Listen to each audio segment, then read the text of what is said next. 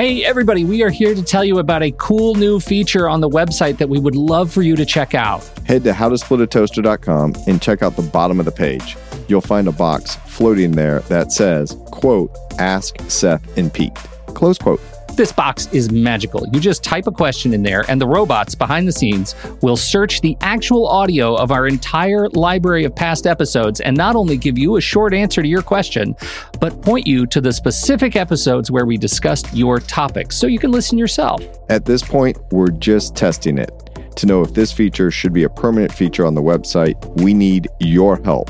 For that, we need you to ask a lot of questions. So head to howtosplitatoaster.com and click the box, Ask Seth and Pete. The robots will do the rest. On with the show.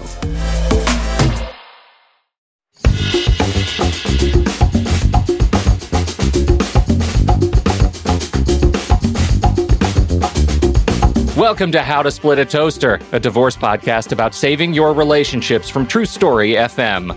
Today, I'd like you all to sit quietly and join me in downward toaster position.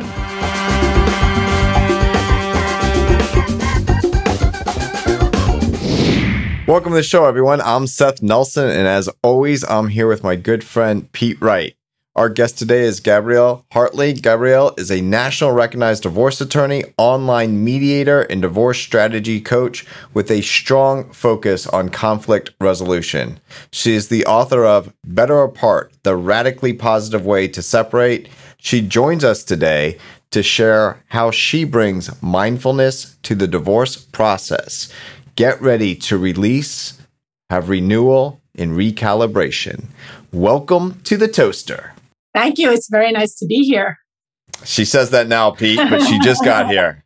Okay. I know, right? She has no idea. This is going to be great, though, because I do think this is important because it's something that we don't talk about very often. And it's this whole idea of mindfulness in the divorce process. The first thing I get on I start reading all your goodies on your website. The first thing is like, let's start talking about introducing yoga and breathing and mindful. I'm reading the book, and it's like this is all about bringing exercises to a cold process, right? And so much of this I want to hear from you is like, how do you and why is it important to rehumanize the law for people in the divorce process? So I want to start with the first comment you made that this was a cold process. My experience of the divorce process is actually not at all a cold process. It's really a reconfiguration of a family. And that's always how I have approached it. When I was 9 and my brother was 6, my parents divorced, and they sort of held themselves out to be sort of like just the beacon of divorce couples. They had shared custody back when I was a kid, had shared custody. My dad was very involved with us. And we were looked at as like that weirdo family. And when I got to law school, the last class I was ever going to take was family law because I was like so done with the topic. I had a lot of opinions about it. I had a lot of experience with all kinds of... A Brooklyn lawyer has opinions about things? Slow down. Stop the presses here. So I took family law pass-fail. I was never going to be a family lawyer. I wound up within a couple of years clerking for a New York State Supreme Court judge who heard only family divorce called matrimonial matters. And I was about 29 or 30 years old when I started to work with him. And I quickly saw, first of all, how lucky I was. I learned that the divorce process is really horrific for most people. And I knew firsthand as someone who had grown up with parents who never went to court that it didn't have to be that way.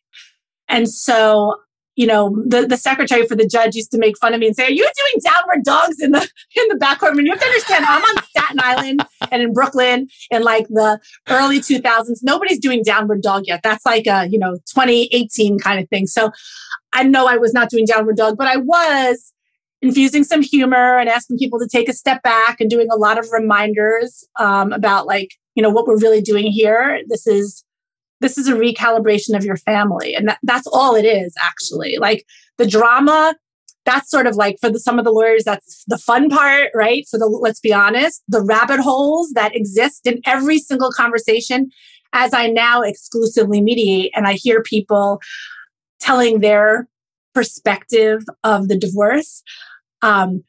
My lawyer brain is hearing, oh, argument, $10,000, $20,000, $30,000, right? Like, because there are so many things that we can spin out of control. And sometimes I ask people if they want me to, sort of help them to reframe. And that's where, to answer your question, how did mindfulness get involved with that?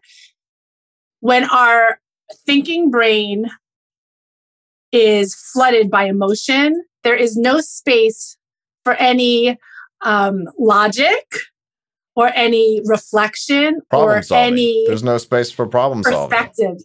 And that's what you're trying to do. If you're going to recalibrate, right, you're solving the problem that we got to fix this. That's exactly right.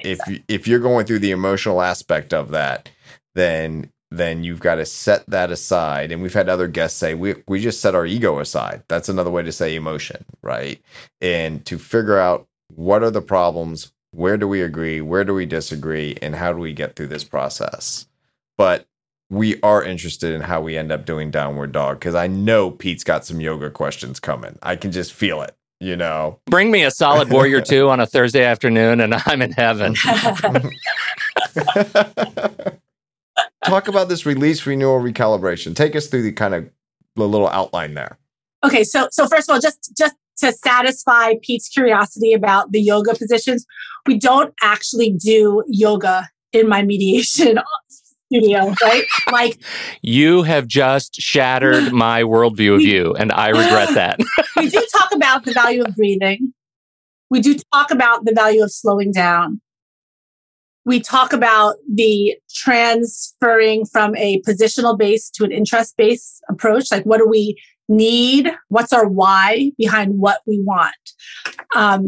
So, Seth, to answer your question, in order to get to an agreement or a resolution, we need to have a release, which is where you can actually, where the parties actually are feeling a little bit of a reprieve from the intense mental loop that's circling in their mind, that's fueling the fire. So from within the context of a mediation, there's a lot of listening and a lot of validating and a lot of probing. How do you think this is going to make you feel? It's not therapy, but it is a probing into the why. Now, some people, when I tell them, let's think about the why instead of the what, some people can just go there. So I don't need to spend a session sort of getting it out of them, right? But once we get to the why, and once we get to the release, then we can recalibrate. So recalibration is once there's like the space in our minds to feel open to different perspectives. That's where the creativity comes in. And I imagine, Seth, as a family lawyer, you're well aware of how much creativity it takes to satisfy both sides who have very different narratives, right? Oh, well, I think what you're saying is directly on point, is that when you talk about what is your underlying interest as opposed to your position, and we've discussed this a little bit before, Pete, on other shows, where we're talking about your why. Why do you want to keep the house? Well, because it's good for the kids. It's a good school district. I think we can afford it even if someone else moves out. Like, there's all these other things that go along. But then you get to that, what you're calling recalibration, which I love that term, to get creative in coming up with a solution to a problem. Because both parties have the same problems, though they look at them very different ways. They're splitting their finances. They're dividing up where the children are going to spend their time. Now, people immediately think, well, that other side, he's never been involved in the kids. Why is this a problem now? Well, because it's a problem. So let's deal with it. So I agree with you that once you get to the underlying interests, that is a way to be creative to then solve that problem in recalibration. That makes absolute sense to me.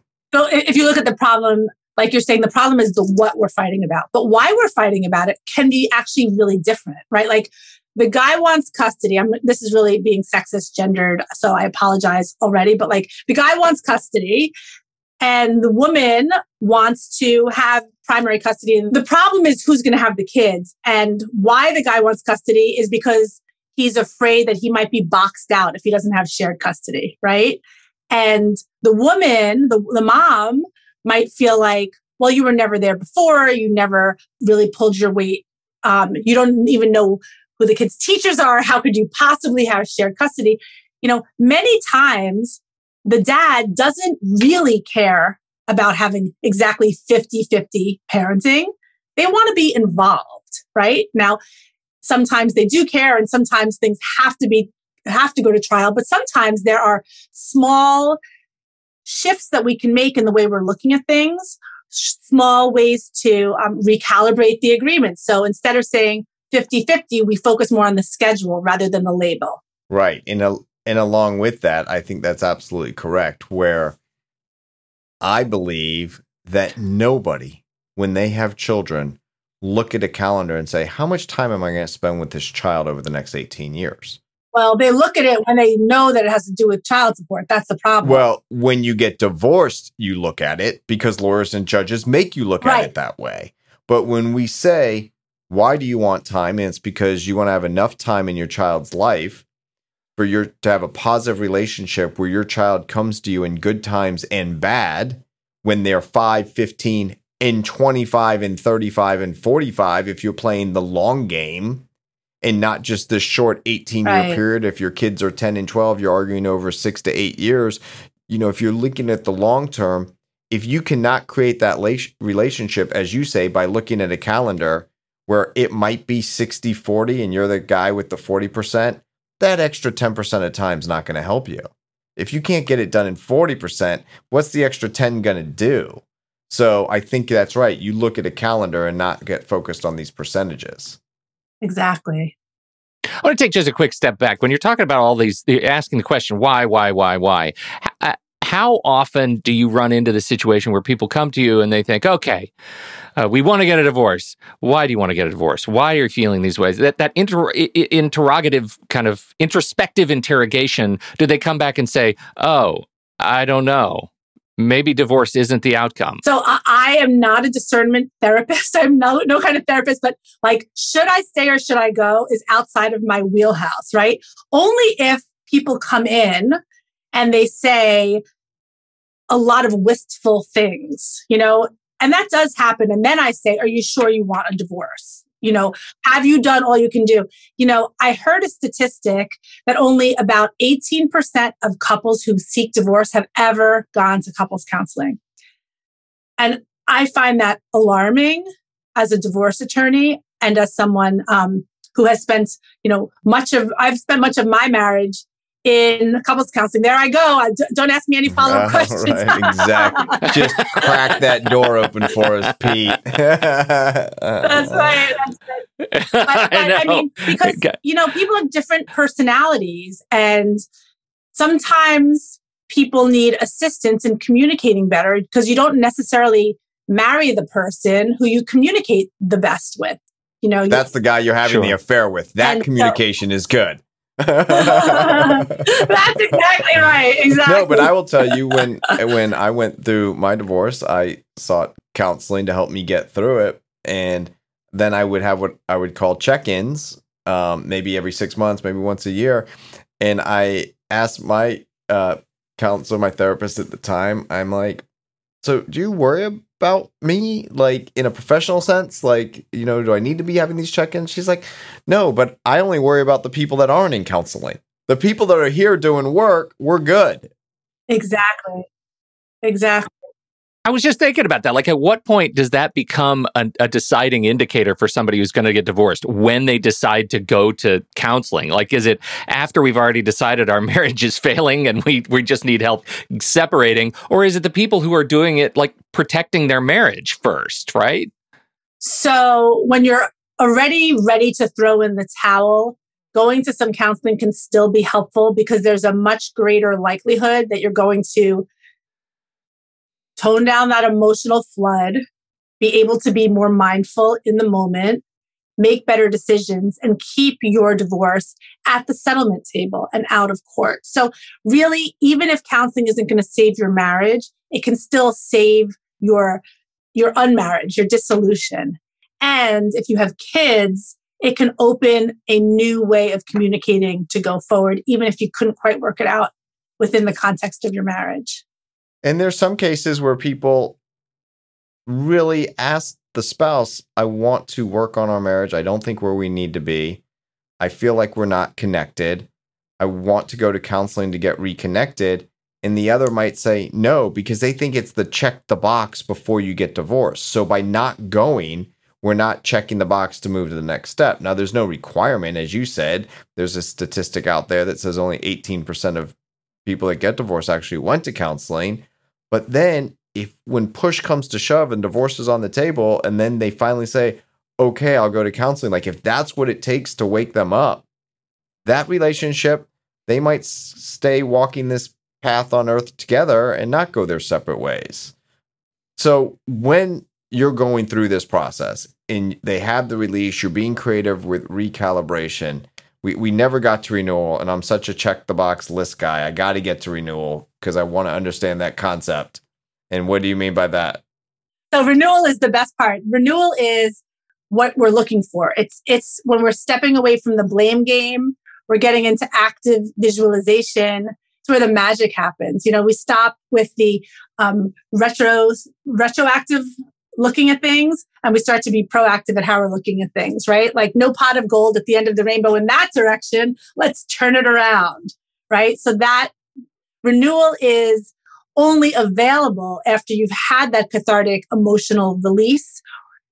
Again, that could happen wherever. It could be, at home with your friends, by yourself in the deep dark of the night. It could happen at the mediation table if you have a mediator who's very actively engaged and saying, so it sounds to me like it feels to you like your whole life was a lie, right? After she disclosed that the husband's been cheating on her for the last 20 years. And then you have to if you're the mediator, you have to quickly say to the husband, before she says that, I'm not saying this is true or weighing on the validity of this. Like you have to just basically make sure that if you are mediating, that everybody feels like their position is being heard. But by reflecting back and by validating that deep hurt for the person who often won't budge, somehow that releases something in their minds and makes them more open. And then you start looking forward, then you start solving the problems and you can move on. Exactly. So it feels like so much of this, you're rebuilding character for people in this process, like character that has been broken from maybe like you're dealing with them when this is not an adult person sitting in the room with you. This is a 9-year-old kid who's broken inside, trying to figure out how to come to the table when they don't want to. And Pete, it can feel like that for people going through a divorce. It can feel like you're alone and no one else is going through what you're going through. And then they call me and I say, I assure you, you're not alone, because I can't even get in front of the judge for 6 months because there's so many other people going through what you're going through. Oh, but my divorce is different. My husband is X, right? I will get calls. How are you good at dealing with narcissists? And I'm like, every day I deal with narcissists, or every day I deal with a client whose perception is that their husband is a narcissist, right? So those are... Doesn't that make them the narcissist? I know who's the gaslighter. Yeah, right. If you look around the room and you can't figure out who the narcissist is. Exactly. I mean, everyone going through... The word narcissist is thrown around so much. There's the malignant narcissist, there's the covert narcissist. I think the label is helpful in as much as it explains a set of traits or personality quirks that are coming up through the divorce. But I do think it's thrown around pretty fast and loose. And you just have to understand as a divorce practitioner that people are doing the best they can. And they basically feel like crap when they're going through the divorce. I mean, to your point, Seth and Pete, I think when people are going through a divorce, they often do feel like 9-year-olds sort of like scraping to just live and to understand like how they're going to get through this, because it's one of the most difficult things that any of us can experience. Well, and I think to that point specifically, who you are going through the divorce process, my hunch is it's not who you are day to day. Exactly. I said to, I'm going to get this, I don't know if I'm going to get this the right way around. I have a good friend who is an OB. And I said, you see terrible people during the best times sometimes, right? Because they're so happy they have this baby, even if they're like, not the nicest people. I see wonderful people during terrible times. So, I mean, how often does a client go off on you and then call and apologize because they're just upset? And so you're sort of like... Yeah, that's what they say about the criminal law attorneys, is that they see really bad people on really good behavior. Because when you're sitting in court and you're the criminal, you're sitting at the defense table and you're the alleged criminal, you're going to be on your best behavior. When you're in family law court, you see really good people acting at their worst behavior, right? That's right. That's right. A lot of wrangling. So, I mean, like, I think that it's never boring working with people getting divorced. Like, a lot of people say, how can you do it? Isn't it depressing? And I'm like, I didn't decide that they're getting divorced. Like, that's outside my wheelhouse. Like I said before, I'm helping them extricate their financial entanglements and manage their children. And, the rest of it is really up to them. I tell them about the Better Apart process. I do give them some breathing exercises. I do hand them each a book and, encourage them to read it, because there's lots of writing exercises and yoga poses that are helpful to get through. So Pete has trouble breathing. Can we take Pete through a breathing exercise? Yeah, sure. I'd love to take you through a breathing exercise. Let's do it. Let's all do it together. So this is what we're going to do. All right. We're all going to close our eyes, and we're actually going to do a box breath, which is a little harder than just regular breathing. We're going to breathe in for 5. We're going to hold it for 5. This is advanced. You really have to only do it for 3. In for 5, hold for 5, out for 5, hold for 5 at the bottom. We're going to do it 3 times, and I'll count. So I'm going to do it. Ready? Okay. Close your eyes. Here we go. Hold. Breathe out through your nose.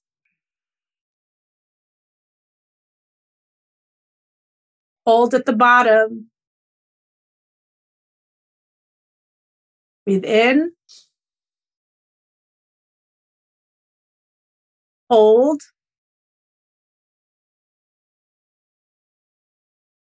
Through your nose, out again. Hold at the bottom. One more time, in through your nose. Hold. And now slowly release as long as you can through your nose.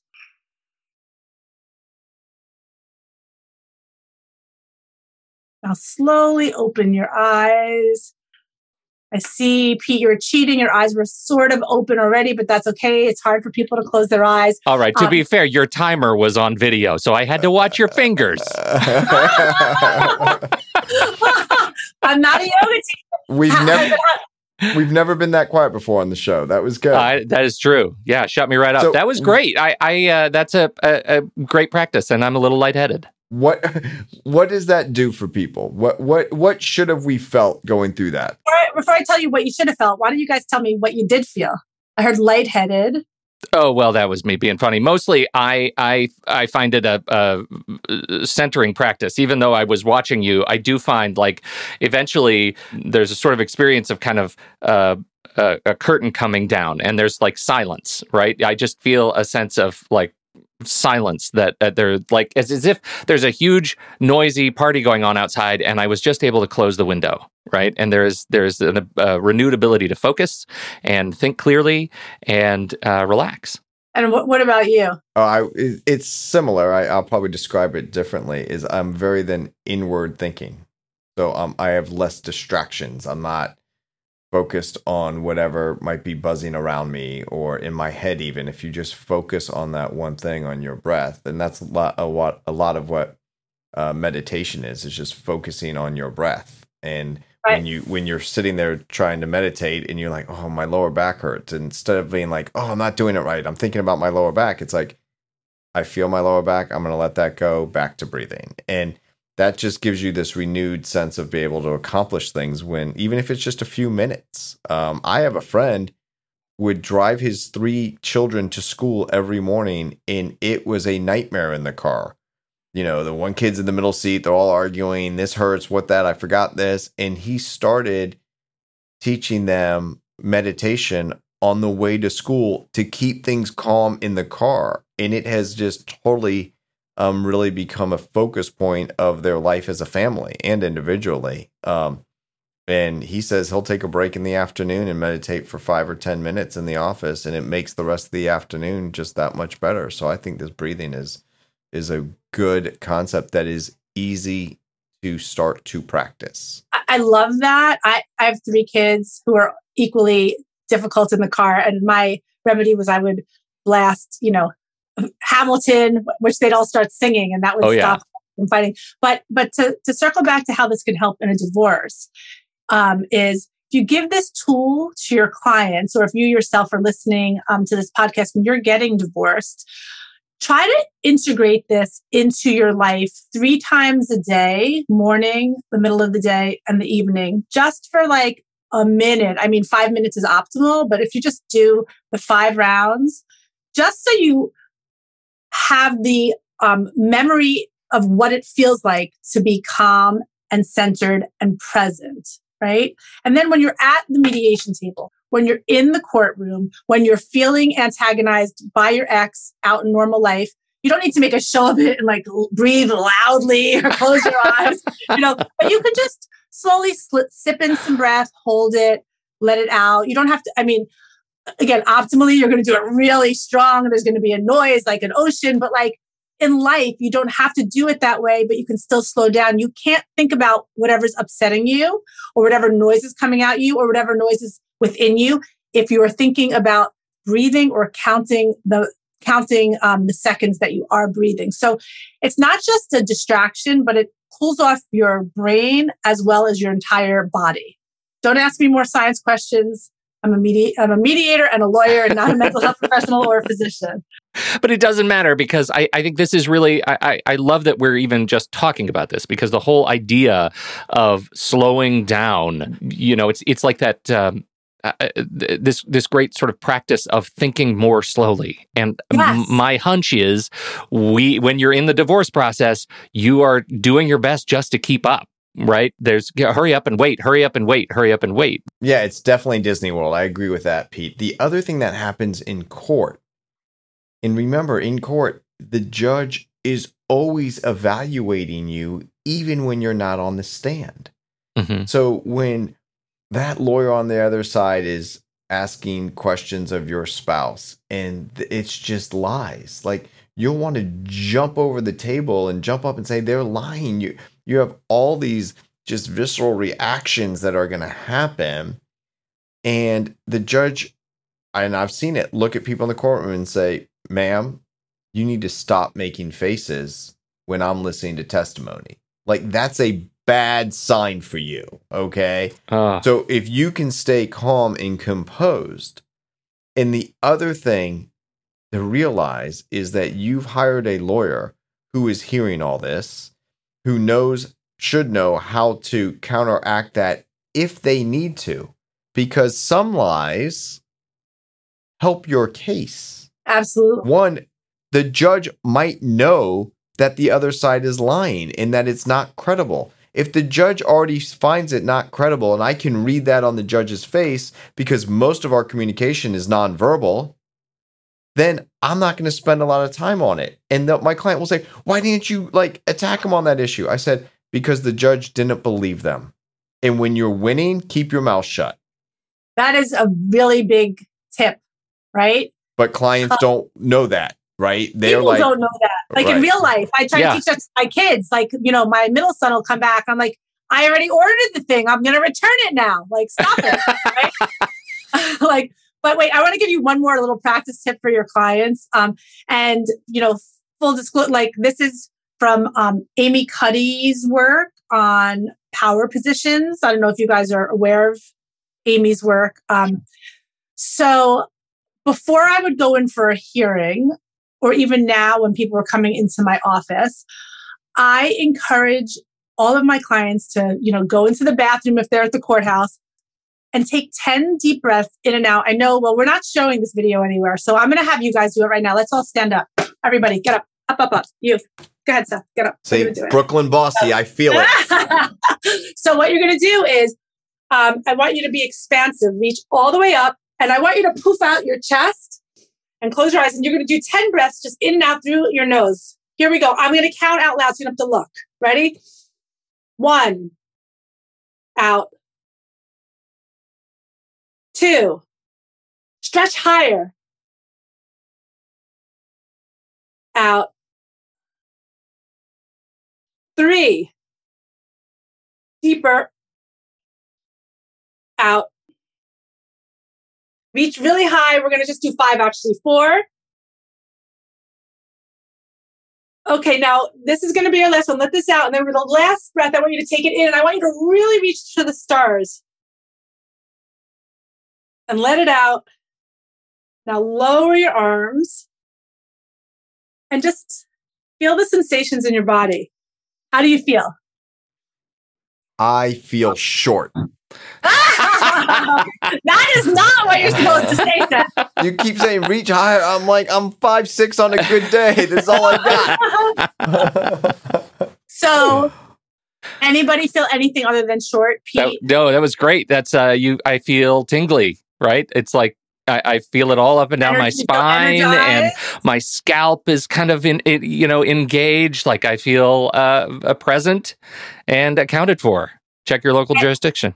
Exactly. And you're going to be energized. You're going to be more present, and your body language is going to suggest that you're present and you're a little more calm. And if you do that, coupled with the breathing, it can really be game changing. And these are like just 2 of many, many, many simple little hacks or tips or whatever you want to call it in Better Apart.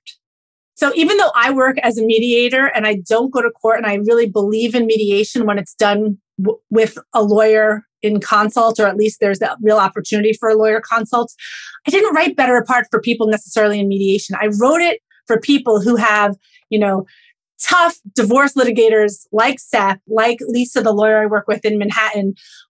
I wrote Better Apart for people who are going through the most difficult, heated divorces, because I know that they can feel very alone, and most lawyers are not going to give them all of this kind of attention because it's just not the usual way forward. So I was, even though I'd been practicing for over 20 years, when I wrote Better Apart, I had this idea that the divorce litigators would buy a box of this book and hand them out to their clients. But of course, what's really happened is the mediators are handing it out rather than the litigators. But if you are listening and you are in litigation, it's really designed to be a companion for you.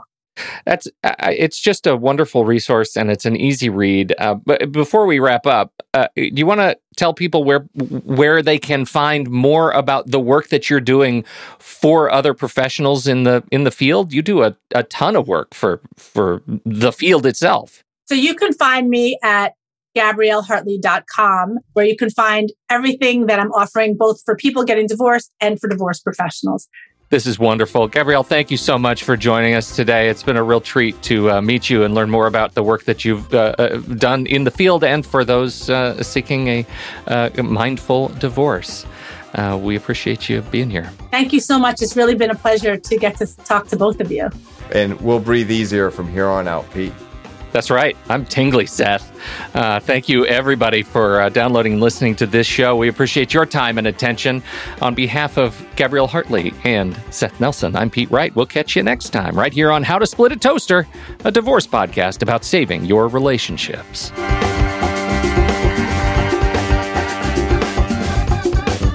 Seth Nelson is an attorney with Nelson Koster Family Law and Mediation, with offices in Tampa, Florida.